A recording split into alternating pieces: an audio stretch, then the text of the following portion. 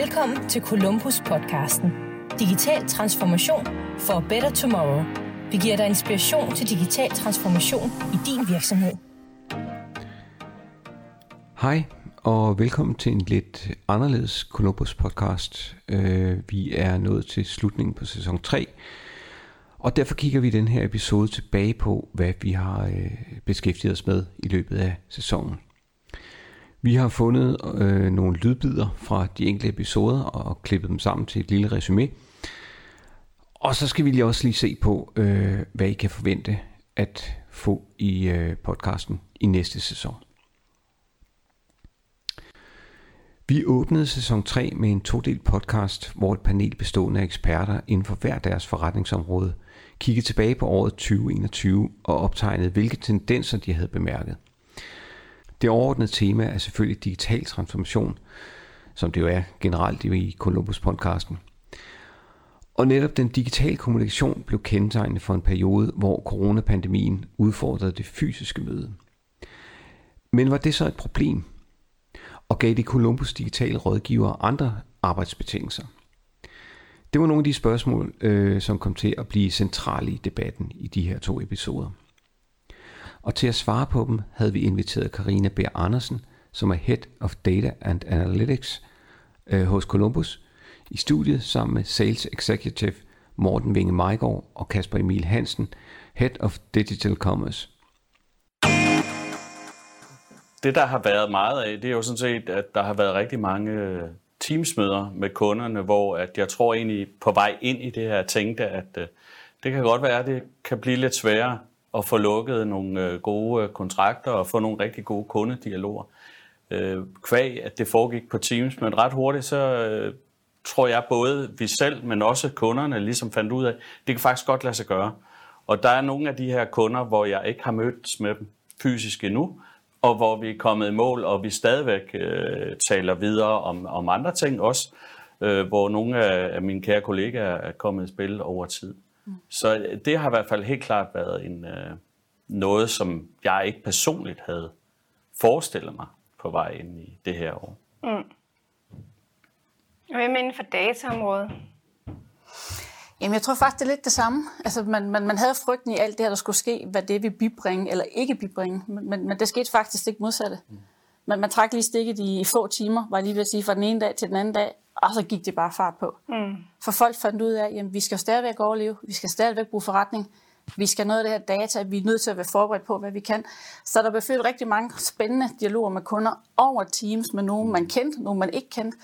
Men folk var virkelig klar, så man har egentlig mødt kunder på en helt anden måde, og har været inde i en helt anden mindset om, og så man tænkt digitalisering på et højere niveau, end vi faktisk har gjort før. Så jeg synes faktisk, det er åbnet noget, hvis man må sige det i disse tider, men den vej igennem har det faktisk givet noget godt med, og noget spændende, så det har faktisk været rigtig, rigtig godt.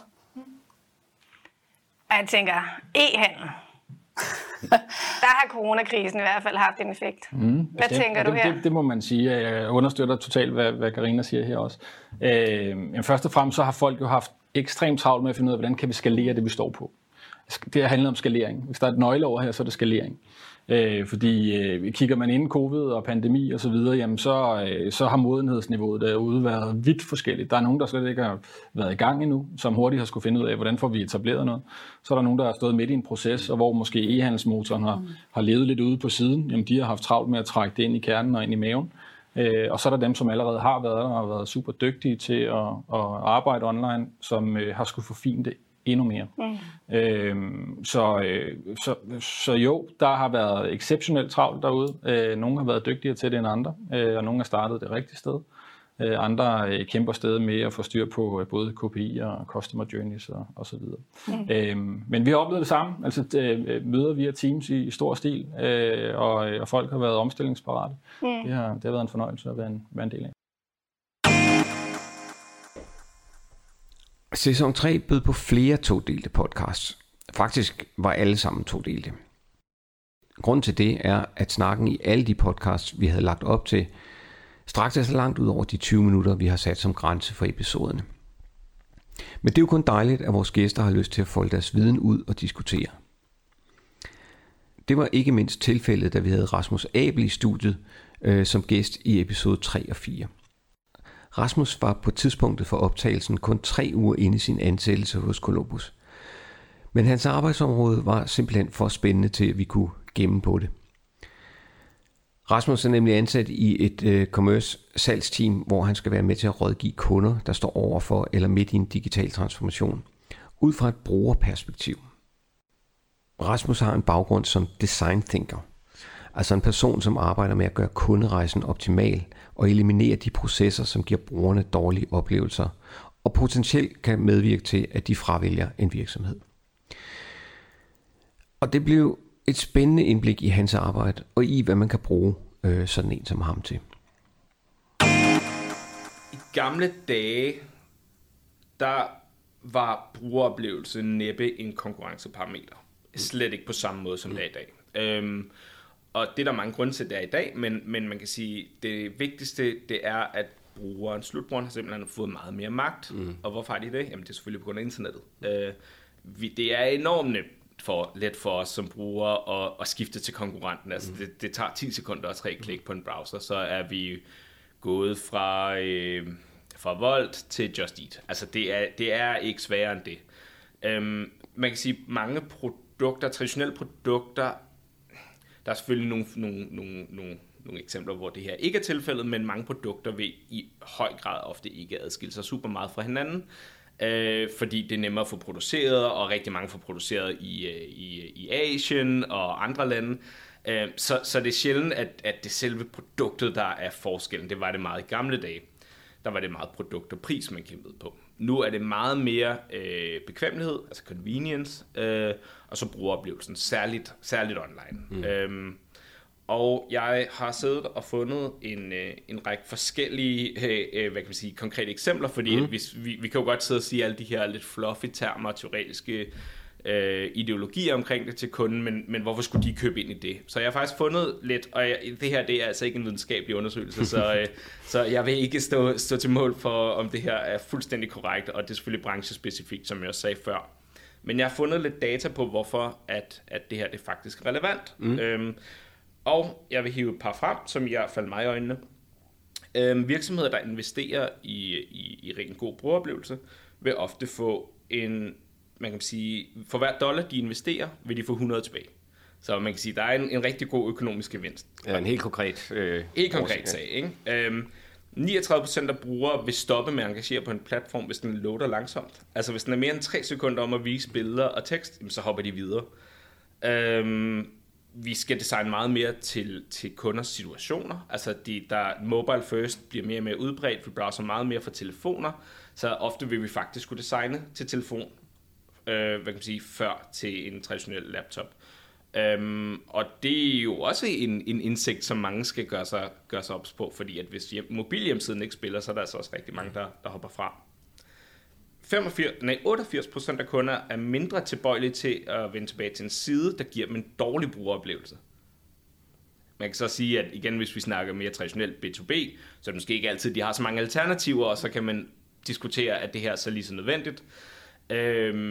Det kan vi lige vende tilbage til, men jeg synes stadig, det er en interessant indsigt. Man er tilbøjelig til at dele.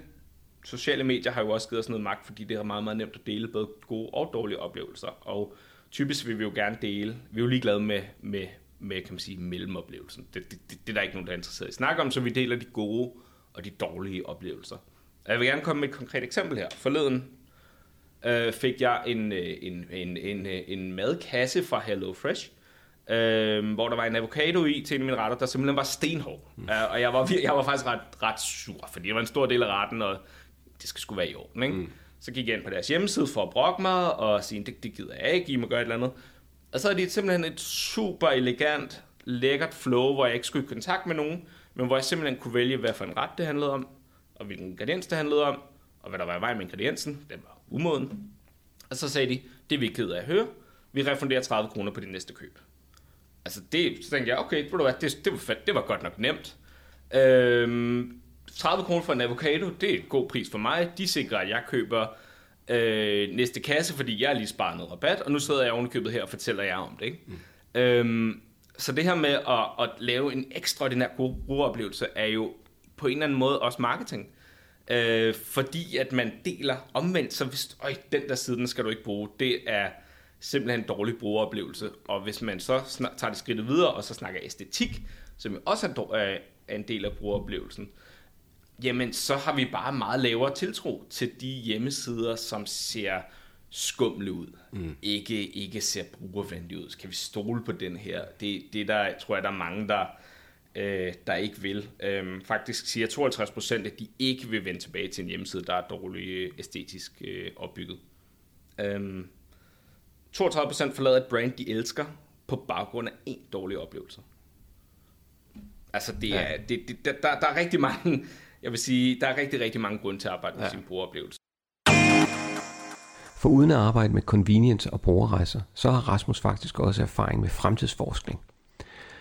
Og så var det jo naturligt at bede ham om at fortælle, hvad der kommer til at ske i fremtiden. Altså inden for digital brugeradfærd. Og vi ved selvfølgelig ikke, hvad der sker om 5 år, men kan man alligevel kan man se på nogle tendenser og komme lidt på forkant med udviklingen, hvis man nu er en virksomhed, der skal arbejde med det her? Altså er der noget, man kan gøre for ligesom at kigge lidt ind i fremtiden og være klar til den næste uforudsete ting, der sker? Ja, Kasper, nu åbner du op for en helt anden podcast.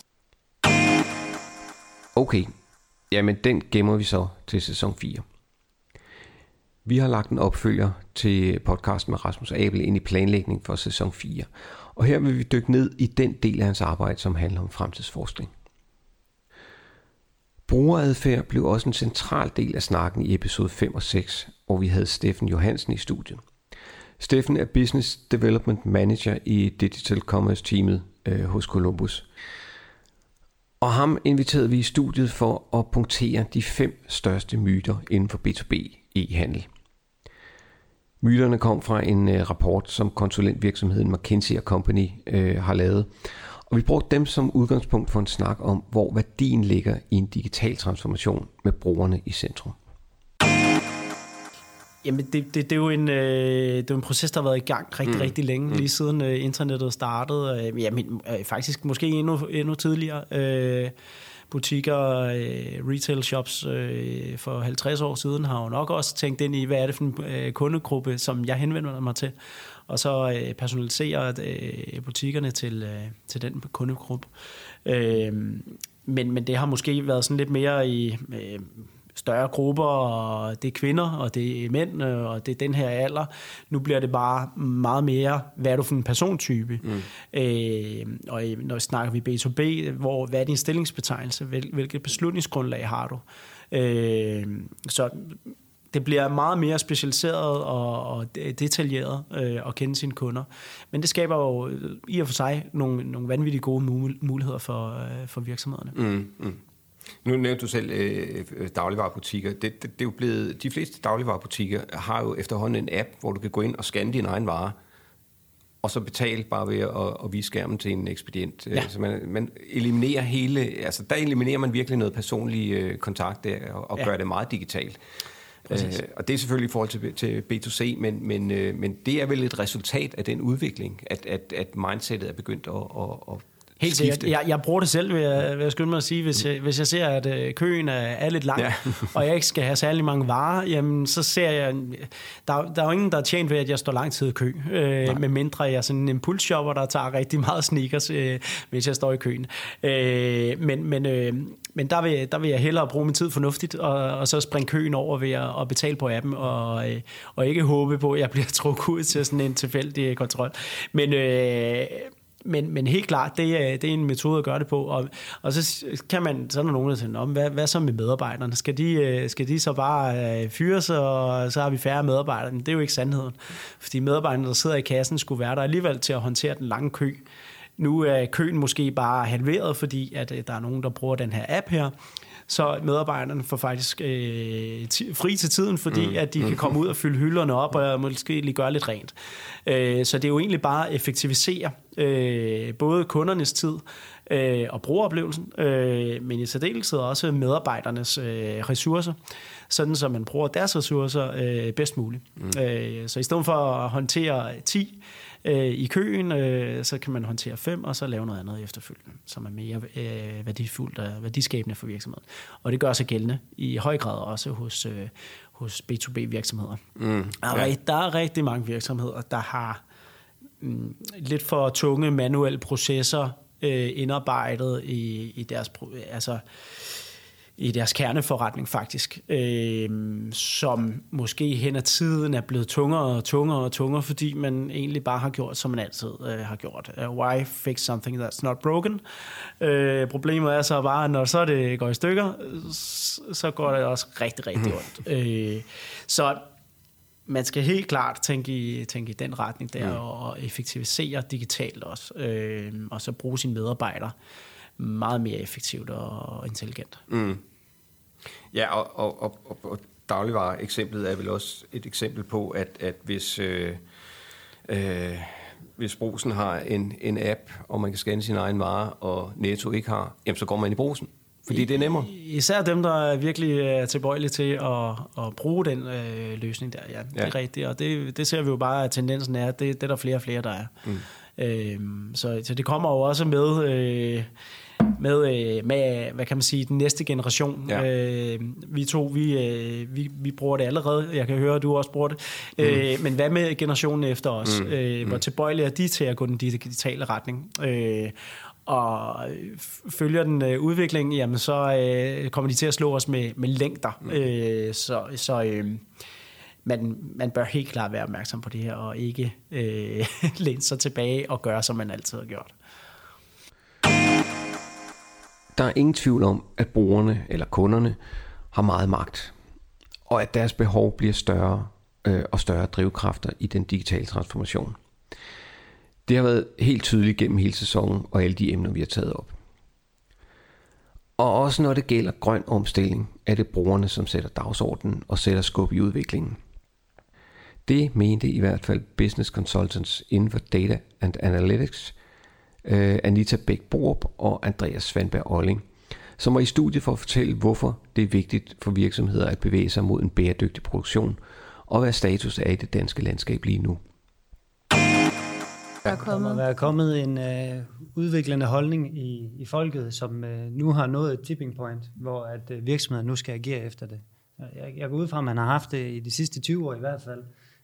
I hvert fald når man ser på Paris-målet, er jo sat efter 1990 CO2-niveauet, hvor man skal have i 2030 en reduktion med 70% fra det mål, man havde dengang i 1990. Så man kan sige, der har jo været noget, man har jo kigget fuldt op på det i hvert fald, men det er først nu, at man kan sige de seneste par år, at virksomheder er virkelig begyndt at gå ind i kampen, fordi at man kan se, at folket vil have det grønt nu. Folk vil have sustainable products, når man handler. Men det er jo nok lige præcis det, som Andreas siger. Altså forbrugerne har taget det til sig. Forbrugerne bruger det i deres udvælgelseskriterier, når de handler. Og det var jo også, altså det tog lang tid, før folk tog økologi til sig også. Det kan jeg i hvert fald huske, da jeg selv var barn, der købte vi der kostede en økologisk mælk jo ret meget mere end almindelig mælk, og det gør det jo ikke i dag. Og det er jo fordi, at markedet er blevet modnet. Og jeg tror, det er præcis det samme på bæredygtighed, der er sket. Naturlig udvikling, vil jeg sige. Og nu er det nok også fordi, at de andre parametre, som ikke kun lige CO2, men de begynder også at presse. Så virksomheder begynder nok at føle et krav om at levere på en af dem.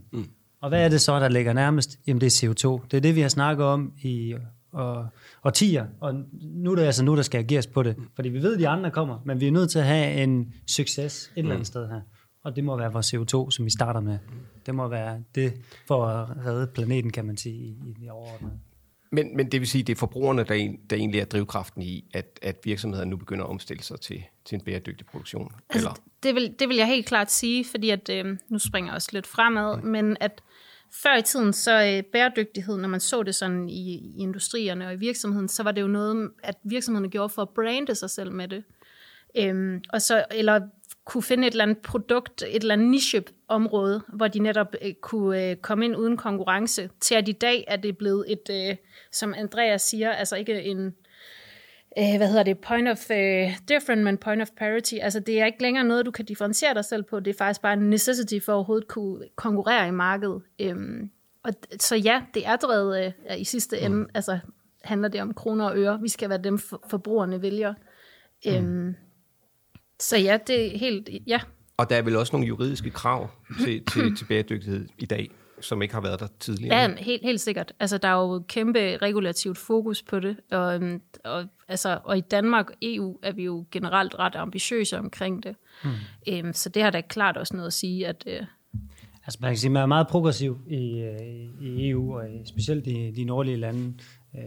Vi har jo kørt noget politik omkring det i de seneste mange årtier, så det er også her, vi kører den hårdest, og det er nok også her, hvor virksomheder, som kører en old-fashioned stil, som ikke har styr på deres, lad os sige, forbrænding og deres forurening på anden vis, nu formentlig vil blive ramt hårdest, medmindre man tænker på nogle af de ting, som Michael Svarer, som er en af eksperterne til regeringen, når det kommer til miljøspørgsmålet her.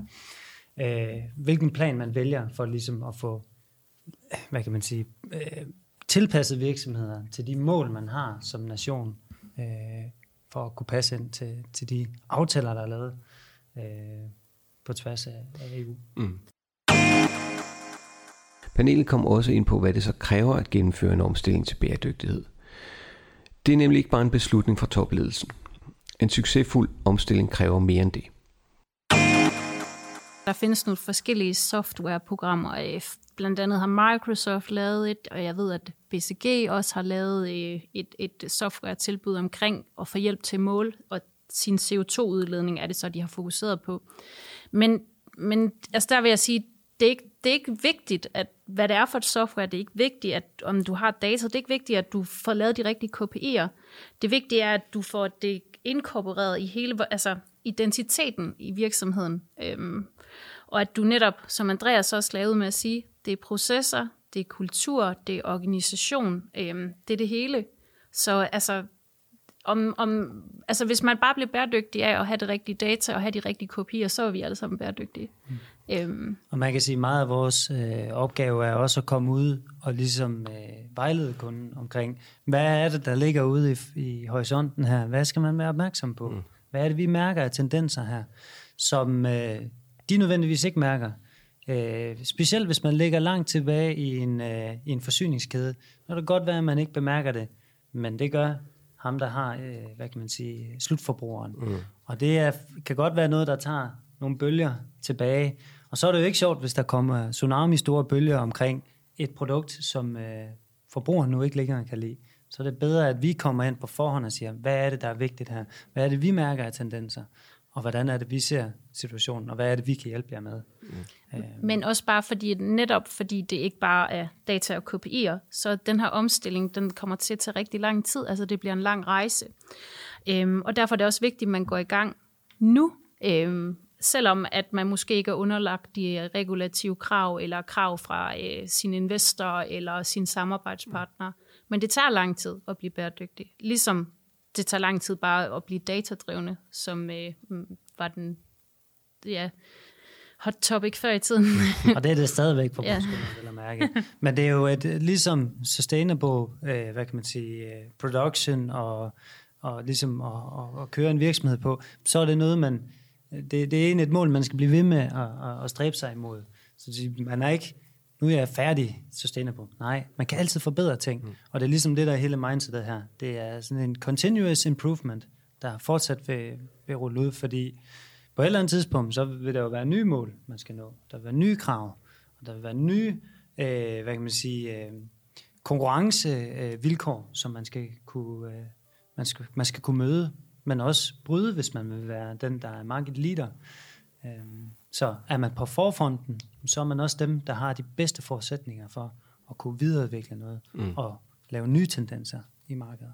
Jeg tror også bare, altså der er kommet sådan en eller anden almen forståelse af, at det er jo ikke kun forbrugerne, det er ikke kun lovgiverne, der kan lave den her ændring, der er nødvendig for, at vi stopper den globale opvarmning. Altså det er som om, at det er sådan et mindset, alle har fået, at det er simpelthen også alle, også virksomhederne. Altså, så det tror jeg helt klart også har lavet det der skift. Bæredygtighed kommer vi altså også til at berøre i sæson 4, hvor Anita Bech Borup igen kommer i studiet. Hun skal give en forklaring på, hvad nogle nye kommende EU-regulativer kommer til at betyde for virksomheder, som benytter sig af AI, eller kunstig intelligens. Så vi kommer altså til at følge op på og dykke dybere ned i nogle af de emner, vi tog hul på i sæson 3. Men derudover har vi en række spændende idéer i planlægningsfasen allerede. Blandt andet har vi tænkt os at blive lavpraktiske i forhold til at have en holdbar strategi, når man står over for en digital omstilling. Vi vil kigge på tendenser i detailindustrien, og så vil vi tage temperaturen på e-handel, når vi deltager på e-handelskongressen D-Congress i Göteborg. Så der er alle mulige grund til at lytte med, når vi søsætter sæson 4 i starten af maj måned. Og husk så, at du altid er velkommen til at sende en mail på kontakt@columbusglobal.com, hvis du har gode idéer til emner, vi kan tage op i podcasten. Tak for nu, og på genhør i sæson 4. Kan du lide, hvad du hørte? Næste tirsdag dykker vi endnu en gang ned i spændende digitale trends og tendenser. Indtil da kan du finde viden om, hvordan du transformerer din virksomhed og forretning om til en digital virkelighed på columbusglobal.com. Tak fordi du lyttede med.